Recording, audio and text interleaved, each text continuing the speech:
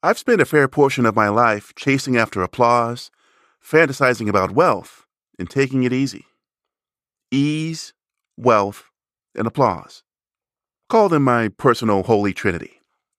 And for the longest time, I didn't question these preoccupations. They seemed pretty much in line with what the culture around me valued, the trappings of a conventional life. But after years of serving these three ideals, doubt began to gnaw at me. What if the pursuit of this trinity was the reason I was so unhappy? What if ease, wealth, and applause weren't my friends, but my enemies? This question grew so unavoidable that one day in my 20s, I made a radical choice. I packed a bag and walked out of my life. Not because of a fire or a death or some other tragedy. I just went away.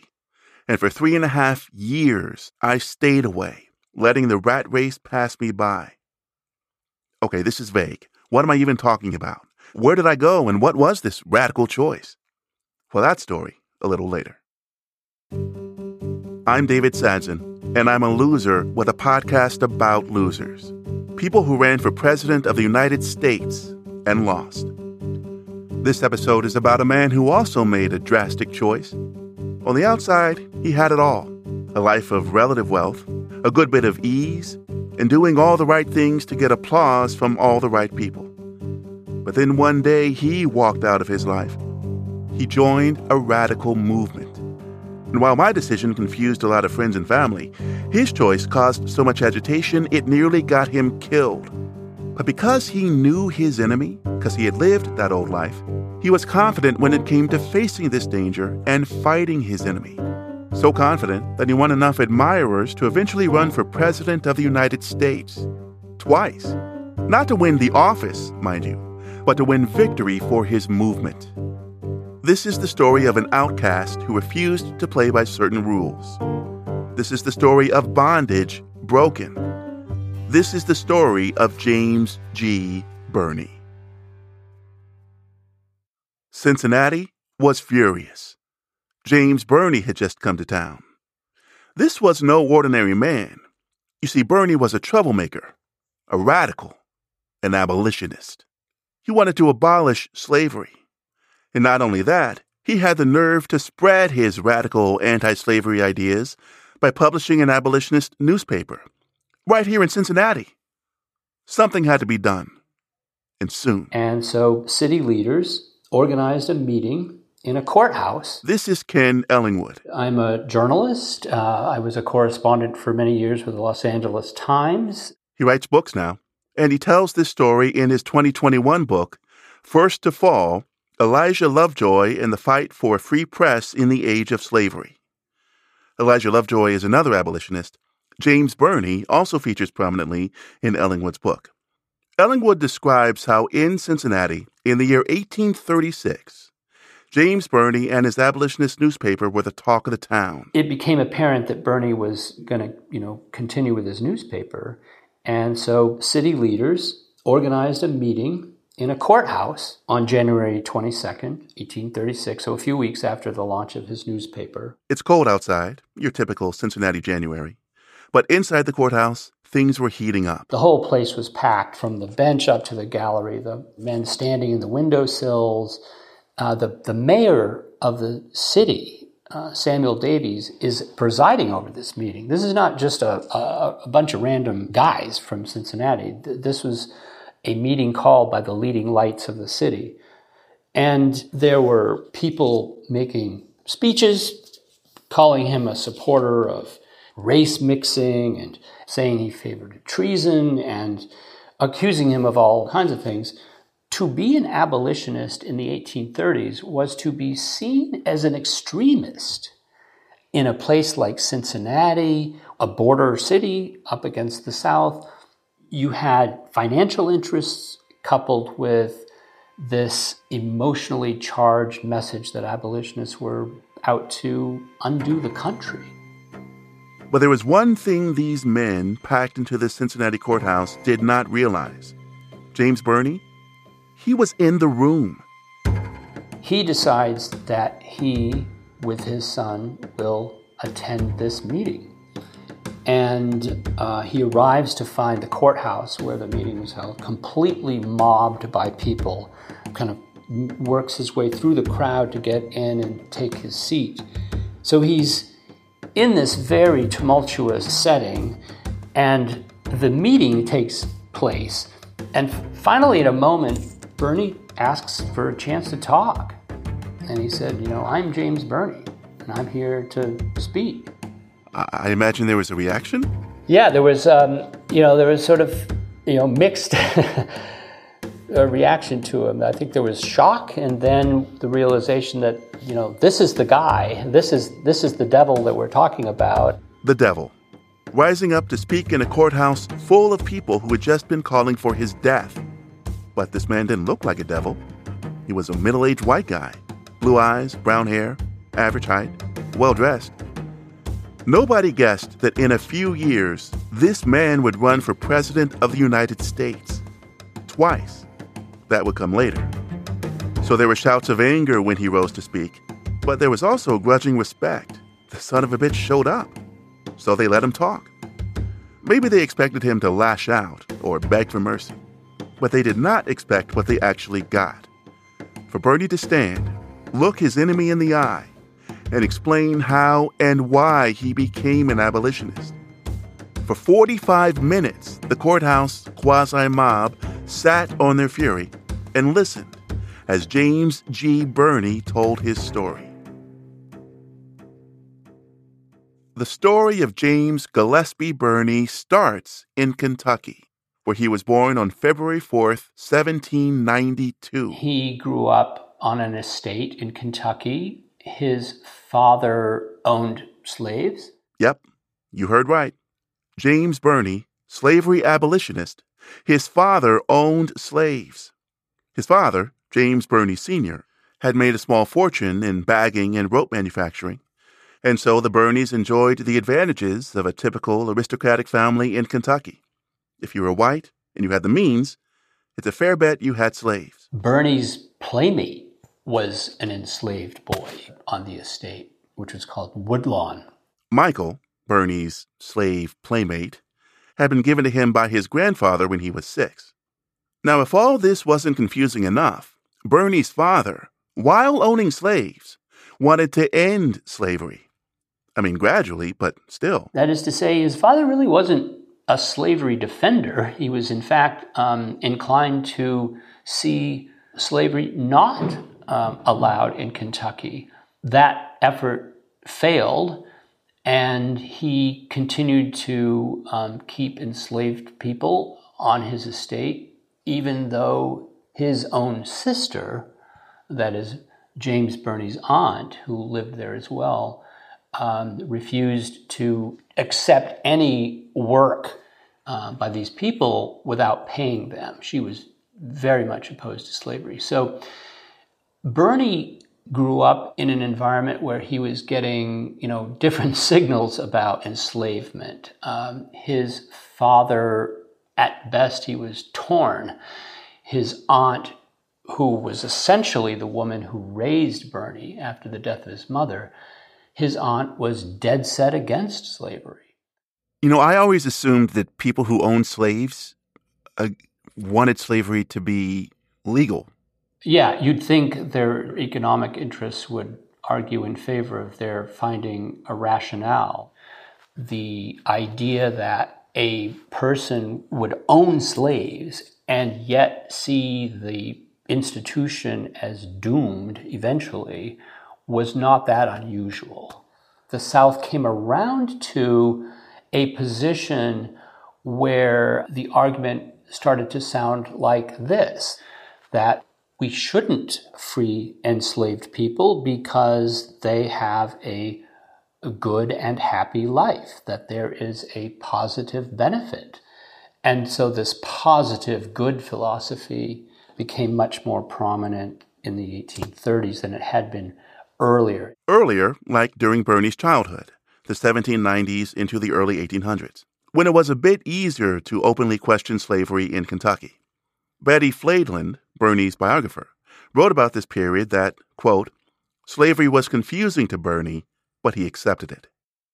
This confusion was further fueled by Birney's experiences at Princeton, the prestigious New Jersey college where he began studying in 1808 when he was 16. His classmates came from all over, the North and the South, and as young college students tended to do, they held debates, arguing all kinds of issues, including the morality of slavery. Many of Birney's classmates, and even the teachers and administrators at Princeton, were opposed to slavery. Some even challenged the idea that slaves were biologically inferior to their masters. Crazy. Of course, other students disagreed. Now, there's no evidence this clash of ideas sharpened and clarified the issue for Birney. Not yet. It seems he had other priorities.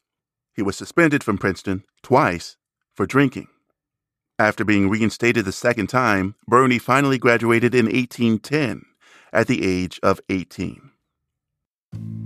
Bear with me now for just a bit more summary, okay? Birney's father, Birney Sr., wanted his son to be a public man, a great man.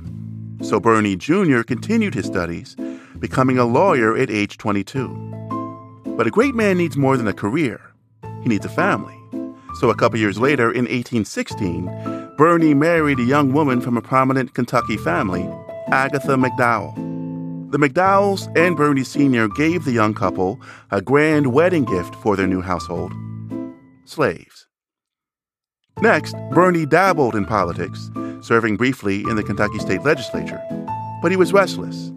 So in 1818, he moved with his family to what was then known as the Territory of Alabama, which was then a kind of a in vogue place for people in the South to find, cheap land and find their fortunes. Birney bought a slice of this cheap land.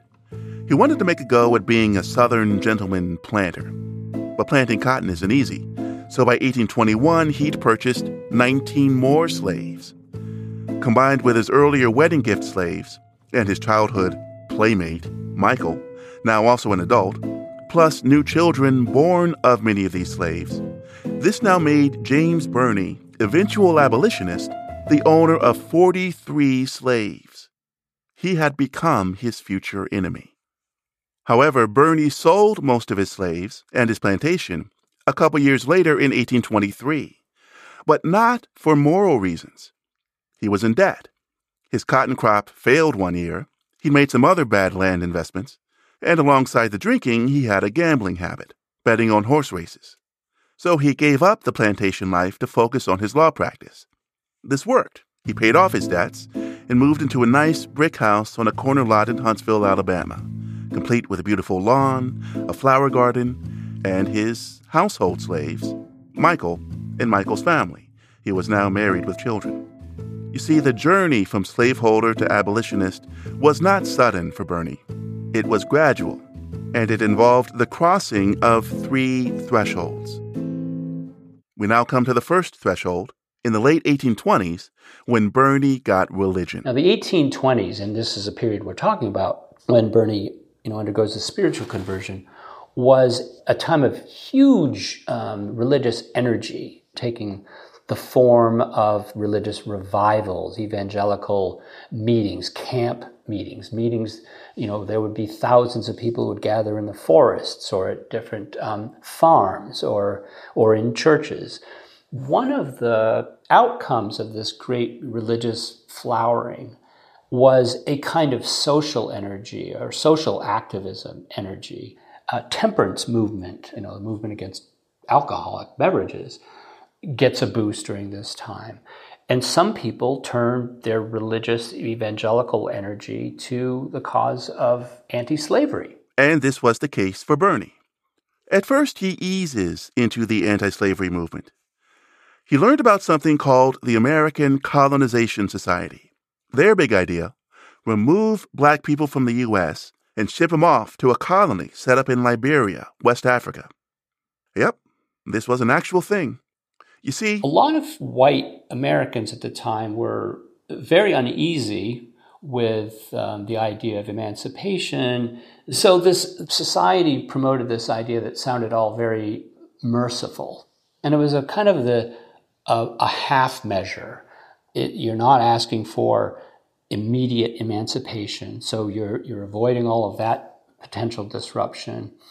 And by offering this remedy that, well, you basically just remove blacks from America and send people to a continent where they've never been before in most cases, you are, addressing this big concern about what happens if 2+ million people, and then, later the number would grow to 4 million, what to do with all of them. Seems perfectly reasonable.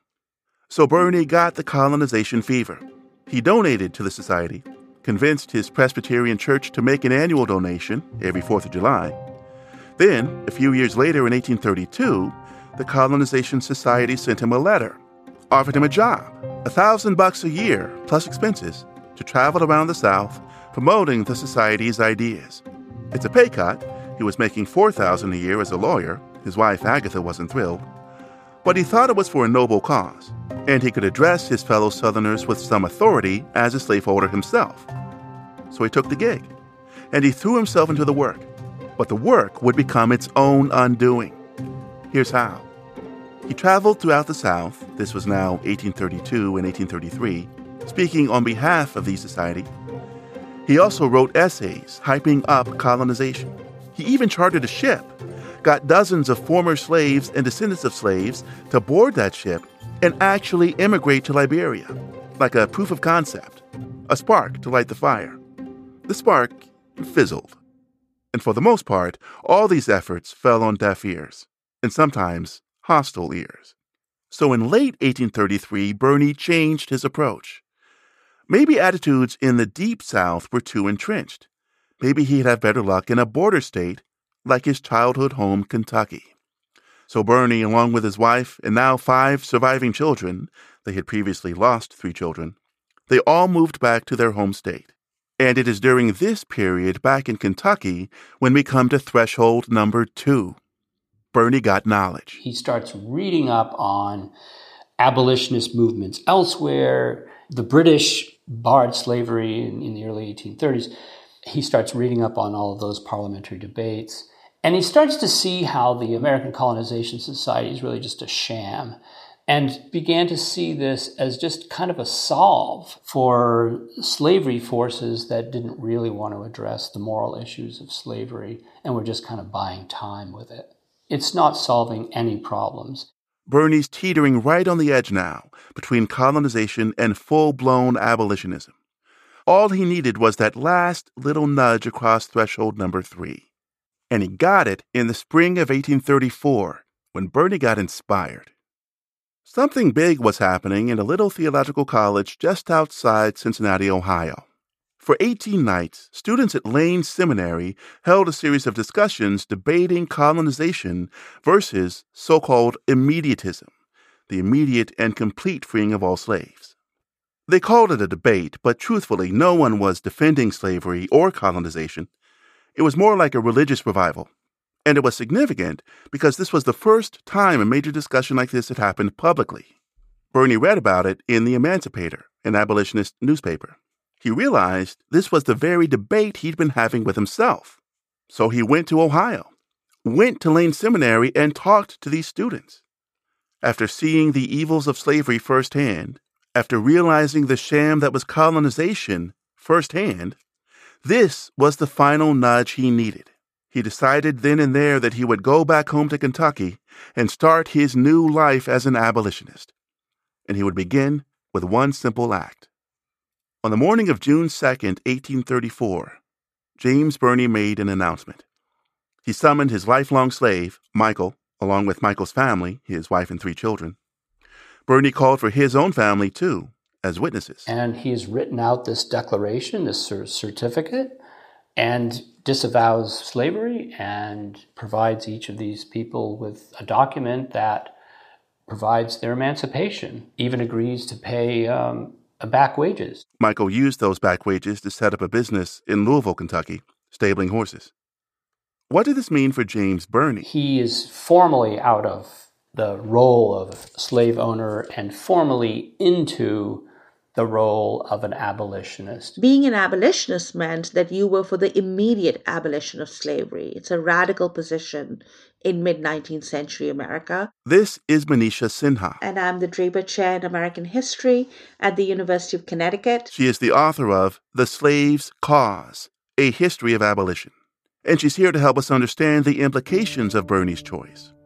As an abolitionist, you don't just believe slavery should end. You also believe, at least formally, in Black equality and equal Black rights. Now that is really something unusual.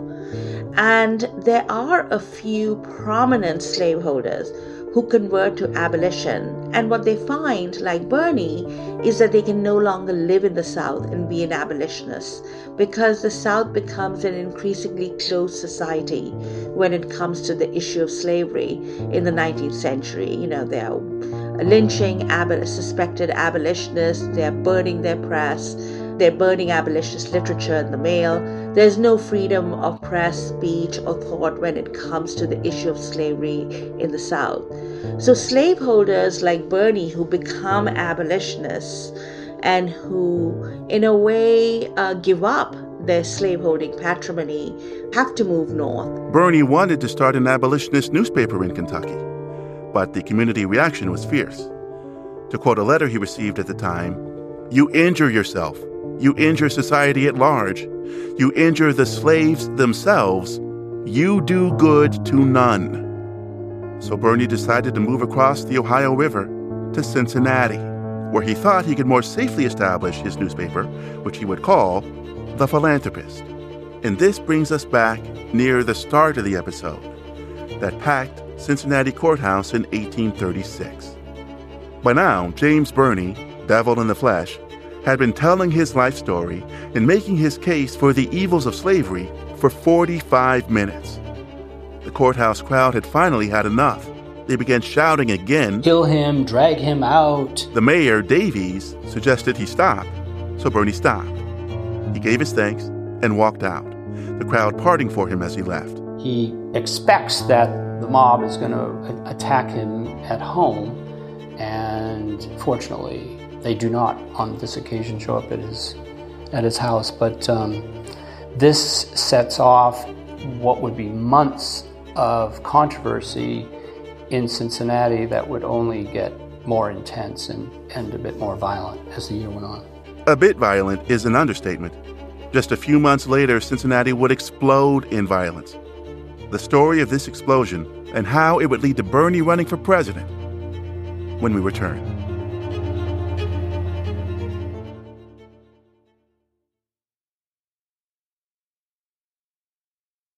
A friend of Birney wrote this in his eulogy.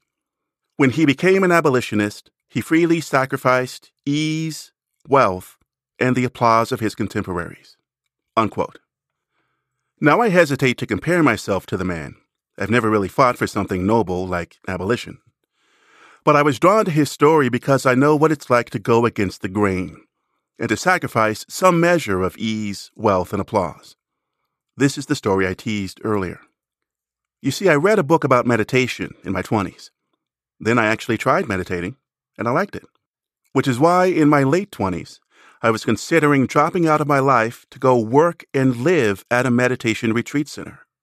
The choice was this: stay in New York City, keep struggling as an out-of-work actor, drifting from one temp job to another to pay the bills, and suffering all the rejection that comes from chasing applause and success, or get off the hamster wheel because I was going nowhere and I was exhausted.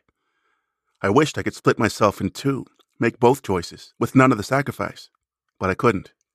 So I sold a bunch of stuff, handed over my roommates and my share of the house to a friend, packed a few bags, and got on a train to Vermont. I was going to be a program coordinator, kind of like a cruise director, except instead of a cruise, I'd be guiding people through their retreat for a weekend or a week, up to a month. It was a job, but it was also its own kind of retreat. In the middle of nowhere, no phone reception. There was internet, but it was slow. So for those keeping score, ease, without the normal comforts, was challenging. The pay was just a token stipend. Since I was living there, my expenses were covered, so no wealth. And since this place was designed to starve your ego, applause wasn't forthcoming. There wasn't much else to do besides meditate, eat, sleep, and work. I stuck it out for 3.5 years. I did a lot of living in those years. Fell in love, I think. Fell out of love, I guess. Lost weight, drank too much. They weren't uptight about that kind of thing. In the end, was it worth it? Good question. Like Birney, it was a sacrifice. But unlike Birney, my sacrifice was not inspired by moral courage or noble rebellion, more like desperation. So I think it's fair to first examine how it worked out for him. Prepare yourself. It's about to get wild. After addressing his enemies in that Cincinnati courthouse in January 1836, 43-year-old James Birney went home with tensions still simmering. But there was no violence, not that night. The violence would come 6 months later. First, on July 12, 1836, late at night, a few dozen men broke into a print shop owned by a man named Achilles Pugh. Pugh had the contract and the equipment to print Birney's abolitionist newspaper, The Philanthropist. For 2 hours, this mob ransacked the place, tore up the printing press, and carted off the pieces. But this was just the appetizer. The main course came 18 days later on July 30th.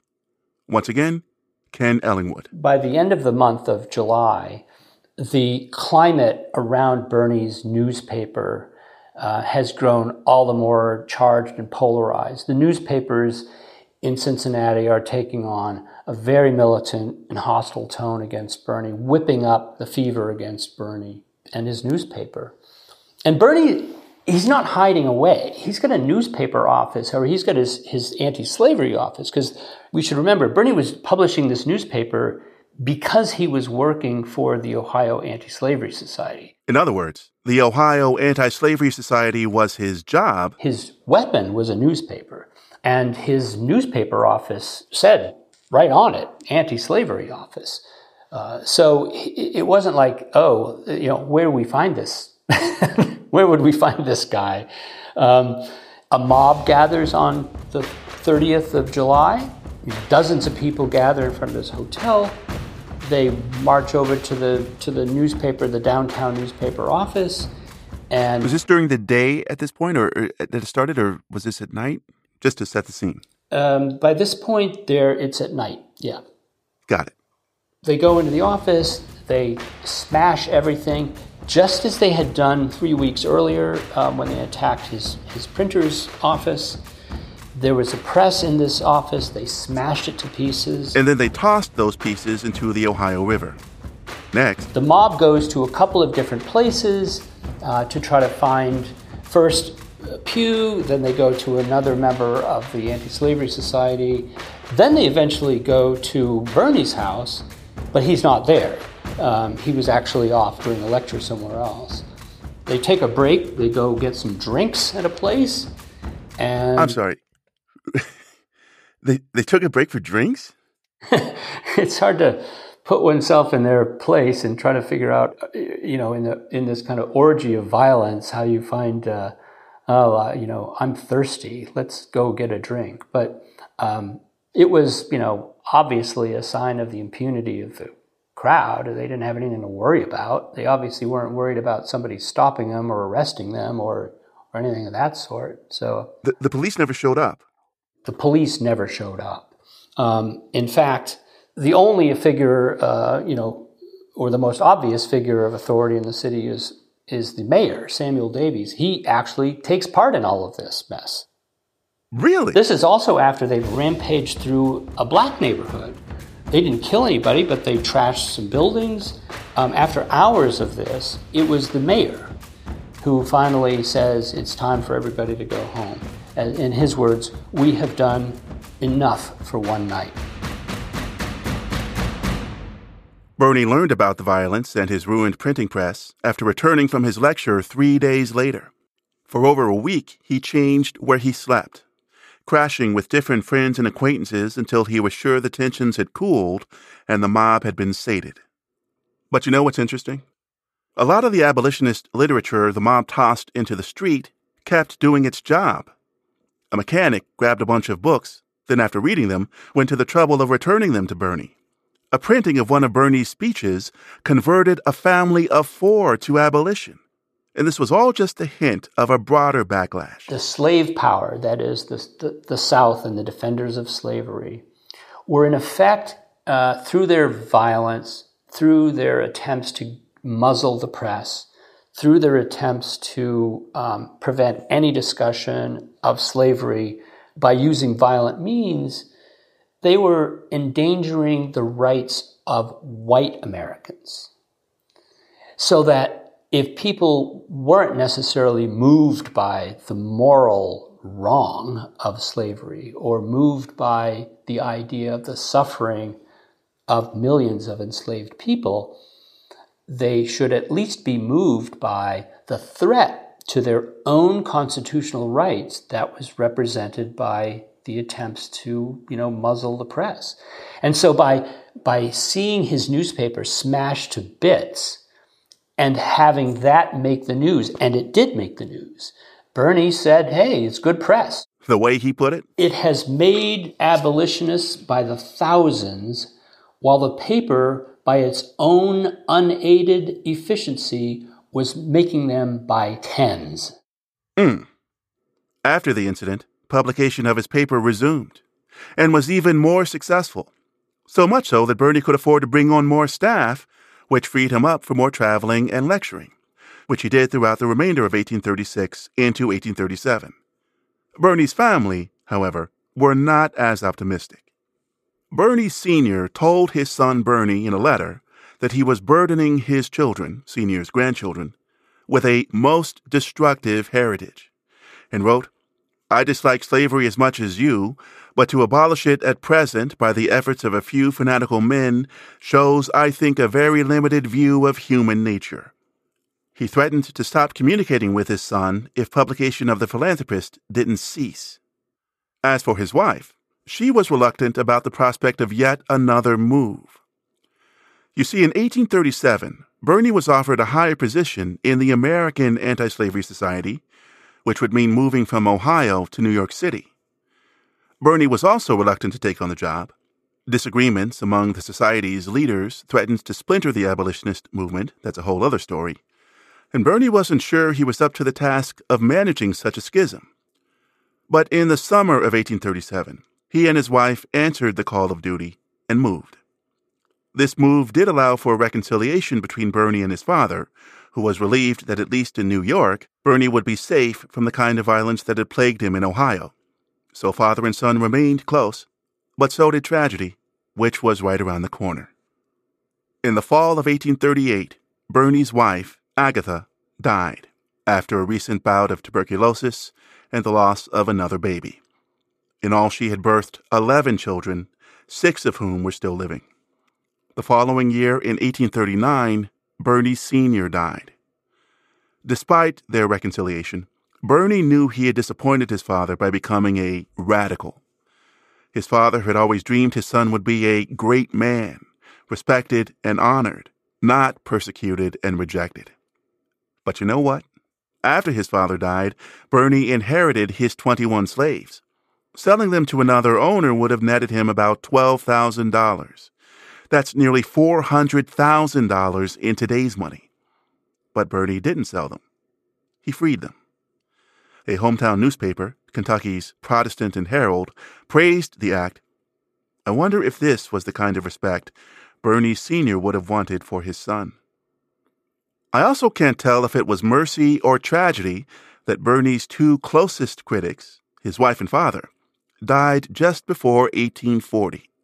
Just before Birney assumed his highest profile in the abolitionist movement, presidential candidate. Birney's experiences as an abolitionist leader in the 1830s absolutely contributed to his appeal as a candidate. This is Corey Brooks, Associate Professor of History at York College of Pennsylvania, where I am the chairperson of the Department of History and Political Science. He wrote a book called Liberty Power, Anti-Slavery Third Parties and the Transformation of American Politics. In 1840, leading abolitionists who wanted to pursue political action formed a new anti-slavery political party called the Liberty Party.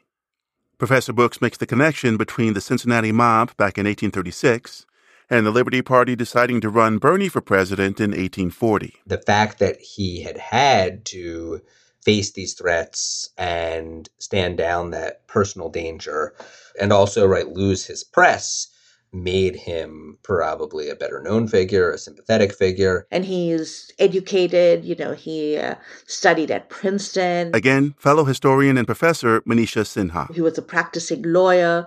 Most 19th century American politicians were lawyers, like Birney and Lincoln. I think Birney was also an appealing and interesting figure because he himself had been a slaveholder and had come to renounce that. And remember, he had also been a professional colonizationist. And then he takes on the colonizationists. He writes letters on colonization. He debates the colonizationists. And he's good at that because he, after all, had been one. So he really knows what their agenda is. Among those in anti-slavery circles, he was a known and respected figure. For all these reasons, the Liberty Party chose Birney as their man.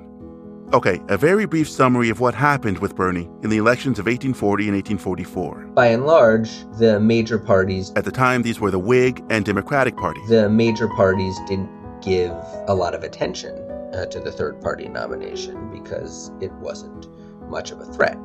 The Liberty Party wasn't terribly organized. Birney was, I think in the beginning, he's a reluctant candidate.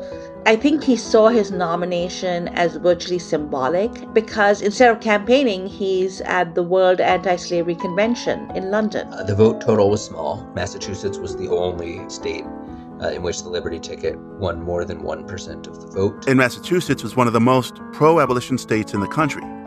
While Birney was battling seasickness on the trip back from England, the Whig Party candidate, William Henry Harrison, was celebrating his electoral victory over the Democrat, Martin Van Buren. Harrison would die a month into his office. That's another story. Birney ran again in 1844, but between 1840 and 1844, Birney got remarried. His new wife was Elizabeth Fitzhugh, the sister of an old college friend, and she fully shared Birney's anti-slavery views. They left New York together and relocated to Michigan.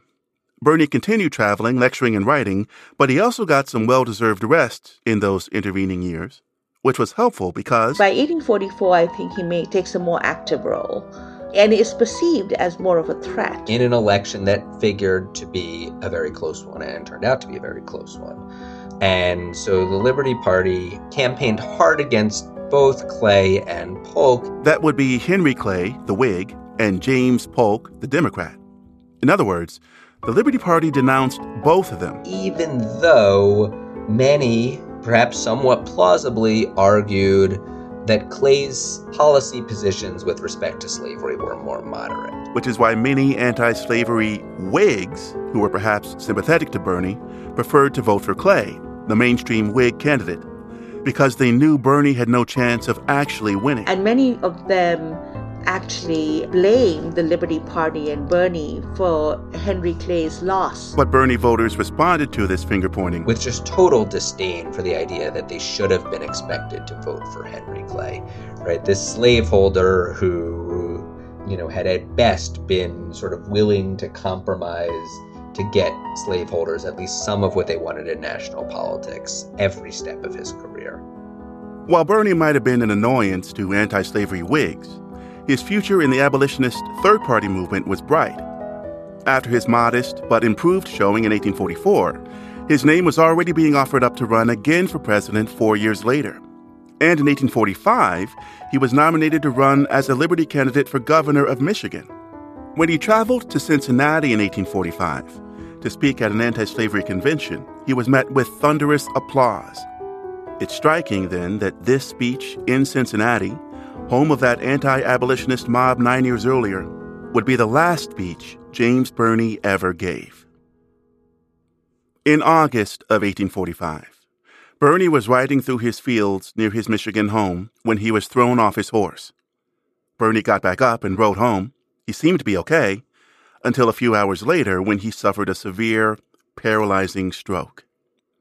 For weeks, Birney was confined to his bed. His mind was sharp, but he could not speak.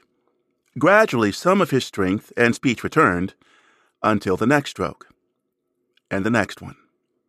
For 12 years, until his death, Birney struggled with his health. He would never again deliver a lecture. He would never again run for office. He spent his remaining days watching from the sidelines, and writing, and thinking, was it worth it? At times, he saw the lack of progress and felt discouraged. He wrote letters wondering if black people would in fact be better off leaving the country, not because the old colonizationists had been right, but because he thought whites were too callous, and they'd never let things change. But in the end, he had reasons to be optimistic. Why? The nomination of Birney, which became the occasion for an abolitionist third-party politics, was an incredibly consequential shift, or at least laid the groundwork for an incredibly consequential shift that would transpire in the landscape of American politics. Birney saw this shift lead to the emergence of a new anti-slavery third party in 1848, the Free Soil Party. The Free Soil Party was more moderate, a watered-down Liberty Party, but it was bigger, and it actually elected congressmen and senators who pushed the anti-slavery issue further into national politics. Birney then saw an even broader anti-slavery coalition emerge in the 1850s, the Republican Party. Birney did not live long enough to see this Republican Party win with Abraham Lincoln in 1860, followed by a civil war and the eventual end of chattel slavery. He did not live long enough to see 5 of his sons and 1 grandson serve in the Union Army, or to see 4 of those sons die from wounds or disease contracted in their service. Before all that happened, James G. Birney died in November 1857. He was 65. When making the choice to sacrifice ease, wealth, and applause, I imagine it helps to know in advance that that sacrifice will be worth it. But there's no real way to know. When I dropped out of my life for 3.5 years, I thought I'd be leaving my old self, the wreckage of my old life, behind.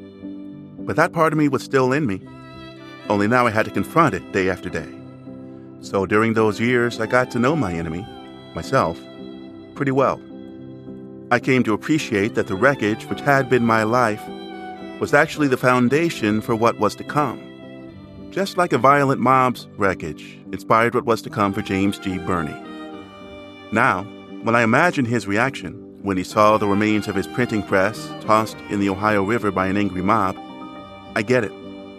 It's a powerful thing to confront the literal wreckage of your life and smile. Special thanks to Ken Ellingwood.